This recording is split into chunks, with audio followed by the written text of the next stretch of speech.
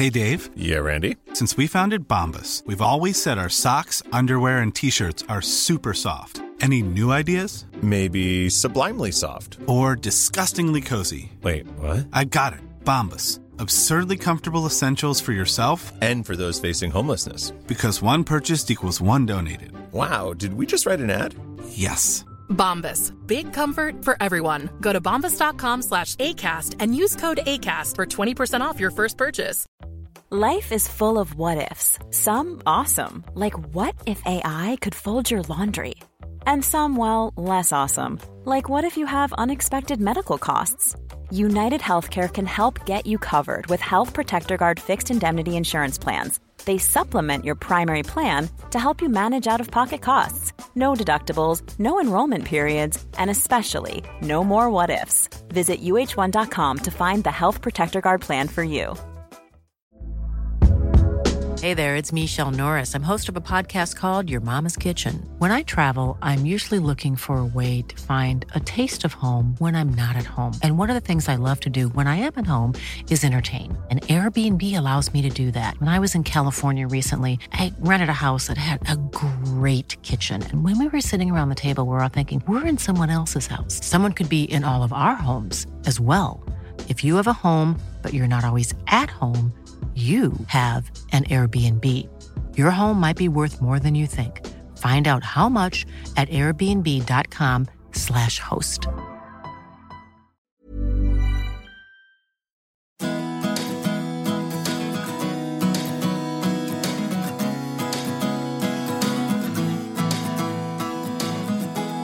Hello, my name's Matthew Appleby and I'm the editor of Horticulture Week. This is a sponsored podcast for the Spirit of Four Oaks virtual show, hosted this year at Horticulture Week. You can find it at horticultureweek.co.uk. Fargrow, which is industry leader in supply of professional products for professional growers, landscapers and garden centres, is a platinum exhibitor at the event. Richard Hopkins is managing director and is also West Sussex Growers Association chairman. He's been active in campaigns to reopen garden centres during the coronavirus crisis, amongst other topical policy issues. Hi, Richard. Good to speak to you. Hi there, Matt.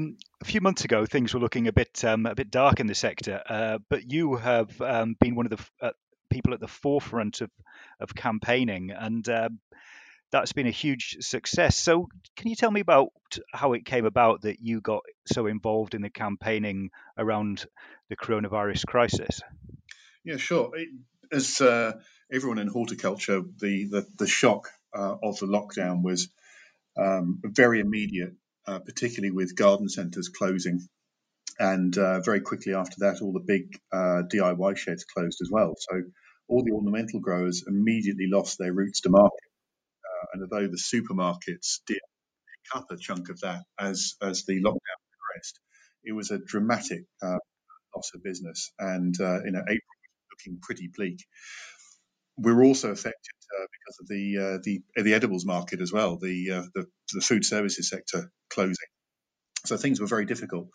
But it became just very apparent to me early on that one of the apart from the commercial risks to Fargrow and all our customers, there was a mental health crisis brewing, which has regrettably turned out to be very much the case, as we're seeing from the statistics now. And I felt we had to do something to campaign that garden centres as large, airy, open spaces could very easily be made COVID safe and actually give somewhere for people to go and spend time in their gardens and sort of healthy activities. So that was really the background driver behind sort of the message we wanted to get across. So with the West Sussex Growers Association and individual members there, we started sort of campaigning and petitioning all our local MPs, and the HTA sort of got on board pretty quickly and did a sterling. They got a proper PR agency, and the publicity was incredibly high. In all the press and all the news channels, all the sort of TV magazine type programs. It was really tremendous work from their part, and I'm very pleased we're able to contribute to that. I'd also want to make a special note of thanks to, as it happens, he's our local MP, Andrew Griffith. But he, above all MPs, really got involved in this because obviously it's a key industry in the region where Fargo are.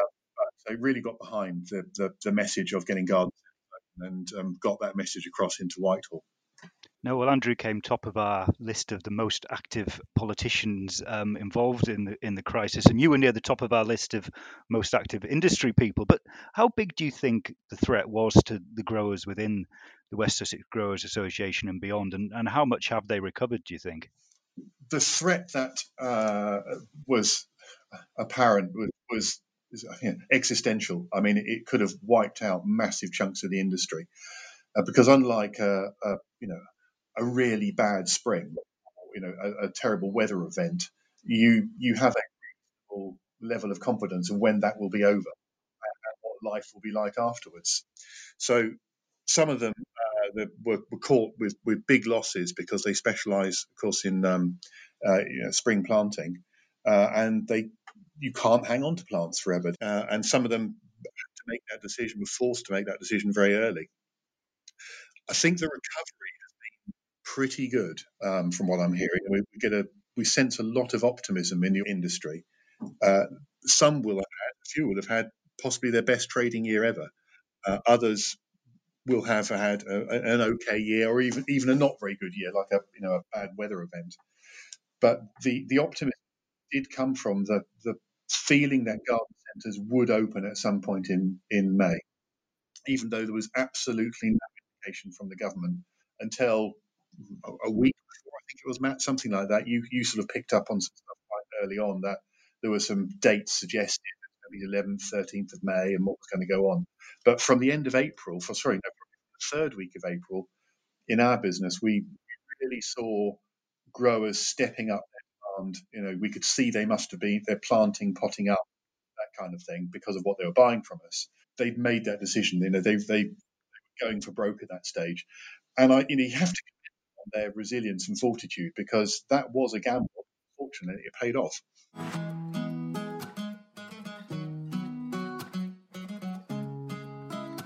No, indeed, and there has been some advantages that's come out of this. Some of the businesses involved have diversified their paths to market, and obviously there's a lot of new gardeners around. I mean, you have done more online, and that's happened across the industry, and that has attracted new gardeners in. What do you think this will mean in 2021? Do you think that will continue? I hope so, yes. I think it will continue. Obviously, lots of businesses are trying to plan for next year and what's going to happen. I think the new gardeners who have come into to enjoy their garden. What was the stat? I think the HTA came up with? It's something like 3 million new gardeners. But hopefully it'll give the growers enough of a boost next year to bring them back up, because a lot of them will be carrying more debt. They were able to take out the Sybil scheme loans, and so it changes the profile of a business when you're suddenly carrying debt that you've got to pay off over the next 5 or 6 years. And I know there was a long campaign to get that to be paid off over 10 years for horticulture. But the upswing from online sales, from the new entries into horticulture, are all good news. We can't see it as anything other than positive, and we have to gear up production in this country so it doesn't just suck in imports from the Netherlands. That's the big debate at the moment about Brexit and imports. That's where things are moving on to. Obviously, there's a bit of a contradiction between UK growers and suppliers wanting imports, but at the same time wanting more home production. So, where do you think that's going? What are you hearing from government and from the trade bodies? We're hearing, obviously, it's been announced that there's going to be no UK side inspections until the end of July at the earliest, which is obviously very good news for highly perishable crops like young plants coming in. But of course, there will be phytosanitary checks, which are possibly stronger than they have been previously. So I know there's a a fair amount of nervousness about that. So it depends on how well that ends up being executed. At the moment, everyone's just working on the assumption that they will be able to get plants. It's unknown what the impact on some of the plants that come from hotter countries, because a lot of very young plants come out of there initially. I've not heard anyone ringing alarm bells, so I think most growers will find that their supply chain is okay. No, that's good news. Now, September is traditionally show season, but not this year. But you are closely involved in Spirit of Four Oaks and other shows too. But it is tricky promoting new products this year. So how are you going about that? It is. It's a challenge, isn't it? So we're doing a lot more of the virtual stuff, and with the Spirit of Four Oaks, we've actually just 2 days ago, I think we released our new video, which is a video of our showroom. We've always had the showroom, and its purpose is that growers can bring their retailers to our showroom. They can have it to themselves. They can spend time, decide exactly what decorative pots, planters, baskets they're going to grow in for the following season. The point of the video is to make more people aware that facility is available, and we want to encourage as many people to come to that as possible, because the challenge is that there's only so much you can do virtually. People do want to touch and feel these things and see what they're like. It would be interesting next year when I hope the trade shows will actually happen, in real life. Our marketing costs will go up, because we'll have to support the physical show and a virtual version of it as well at the same time. Wow. Okay. No, well, that's to be seen. See what happens next year on that one. One other issue that's come up recently is the AHDB, the levy board, and there's some people balloting basically against the levy board, wanting to get rid of it in horticulture. What's your view on that? We speak within the West Sussex growers about what the expectations are from the AHDB, and we sort of put out a note which you were so kind enough to put in Hort Week last week, because obviously there is now an announcement. I think all the right noises are coming out of AHDB. Our position is that we know there is a requirement for a reliably funded body. And they must be there with a remit to sponsor and lead effective research programs. We need someone who's going to take responsibility and the lead on knowledge transfer, and it's all got to be done for fair value. It's got to be cost effective.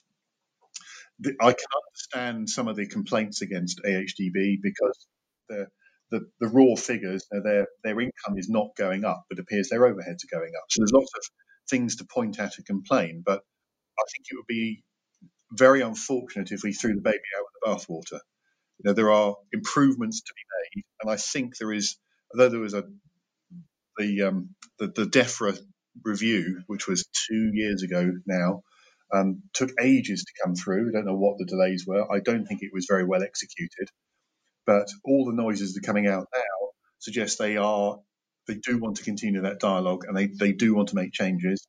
And perhaps importantly for AHDB, is they actually understand that horticulture is very different from the other sectors that they represent, and they can't all be lumped together with a shared strategy. We'll see what happens. We wait with anticipation. Indeed, we do.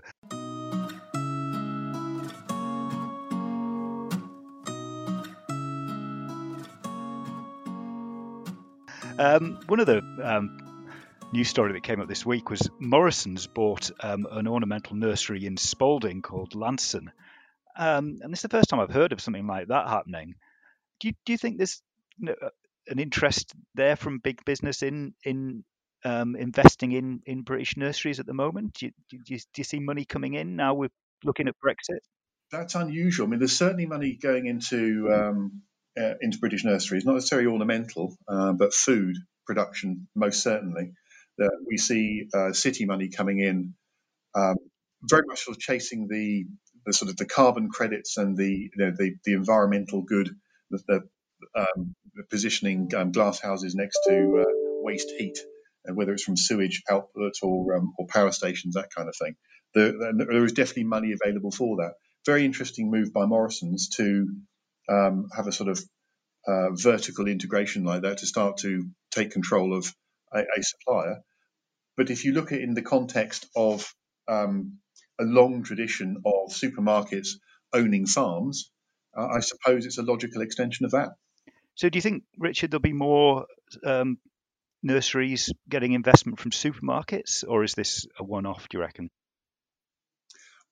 I'd like to think there would be. I haven't heard any plans. I understand that some of the supermarkets are investing in their plant areas with an anticipation that they will see good sales for next spring and summer.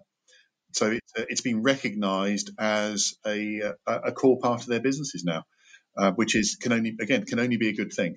I think the having more competition in plant sales, I don't think we should be nervous of as an industry. I think it's the more people that are exposed to plants being available, the better. And there are, I imagine, many millions of people who regularly go to supermarkets who would very rarely go to a garden centre. So I don't think we should be nervous that it cannibalises existing sales. But I think it gives the garden centres an opportunity to up their game and add extra value, because of course they will have people there who can give advice and have experience on the plants and the planting required and all that kind of thing, which the supermarkets won't. So I think we will see more investment coming in. It's just interesting the supermarkets are making that move now. Looking ahead, you've got new product development coming out this month, but obviously there's legislative changes around some of the products which you already sell. You're obviously big on crop protection and new ways of doing that. So what have you got that's new, and what have you got that's kind of under threat, which you're having to change? The products, the crop protection products, the sort of traditional chemistry ones, are always under threat. And the lists that come out of CRD each month are just huge. There's no imminent threat to a sort of key horticultural product at the moment. Obviously, everyone's aware of the threat hanging over glyphosate, which of course would be devastating for agriculture, but less of an impact for horticulture. We do have new products. We try and we have a good pipeline. Our challenge is the time it takes to get these to market, and which can be, from the point of view we have a product ready to go, it can be at least 5 years before the product is actually marketable, and that's a problem. Sometimes you can lose a product and then not have a replacement for some time. We've just launched Tegro, which is a biofungicide. That was our launch, and that was in the last few weeks. So we try to keep things coming all the time. We'll never sit on something for the optimum launch time, because growers do have a demand. They're waiting for things to come onto market. With other product areas, it's a constant evolution. The move, the customer-driven move away from plastics is key. So we're seeing more use of sort of pulp paper trays, plant trays, rather than the plastic ones, and the shift to easily recyclable grower pots, which are the grey and the taupe coloured ones rather than the black, is almost universal now. Not completely, but pretty much all growers are making that move. And where some of these products are more expensive, because the production cost is more expensive, there is just a gentle shift. It's not revolutionary, but the retailers are seeing those sort of eco-friendly and sustainable attributes as being a sellable attribute, a quality that they can pass on to the customer, to the consumer, and so they're able to pass those costs on. We're not talking about tremendous amounts, but it's a few pence here and there.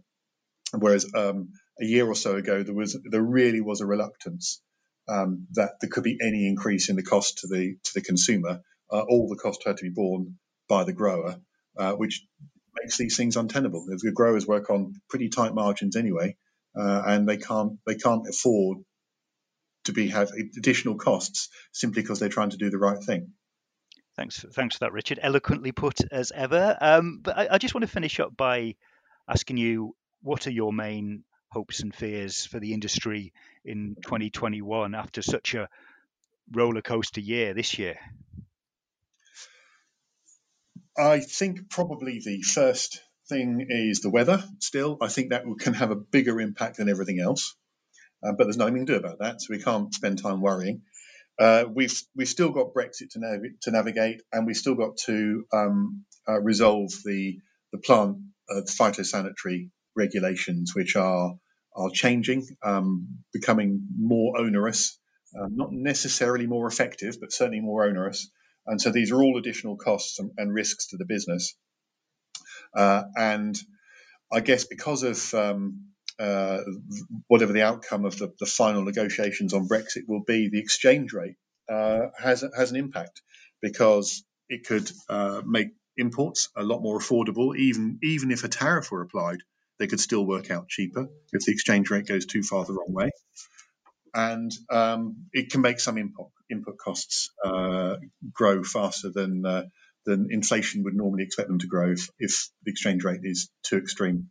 So those are things I think we need to be prepared for, but there's only a certain amount we can do. They're largely out of our control. And are there any areas where you think there will be areas of growth? We've mentioned the online sales, but what are your big hopes? I think the growth, the opportunities, as we discussed earlier, is more people coming into caring about their gardens, and whether that's in a big way or small way, it's all potential sales for the sector. And the stats that I'm seeing of how people are likely to continue shopping online next year, even with garden centres open and even with supermarkets scaling up their offerings, growers and retailers and companies like Fargrow, we need to be absolutely prepared to take advantage of online sales and make sure that we can deliver that efficiently. And companies have done a tremendous job on that. Some tripped over themselves because of the overwhelming demand, which you can't immediately scale up to. But I think people will be sort of positioned and poised, ready to take advantage. And on a much smaller scale, the small independent growers who did pretty well out of home deliveries over the spring and summer period, which we were very keen to support at Fargrow, just locally in West Sussex, with Facebook and other social media.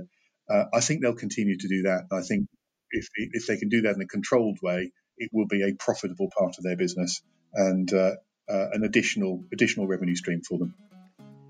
Well, that's a positive note for the future. Thanks very much, Fargrow's Richard Hopkins, who's been speaking to Matthew Appleby at the Horticulture Week podcast. Thank you for downloading this Horticulture Week podcast. For more podcasts, the latest breaking news and industry-leading analysis, please visit horticultureweek.co.uk.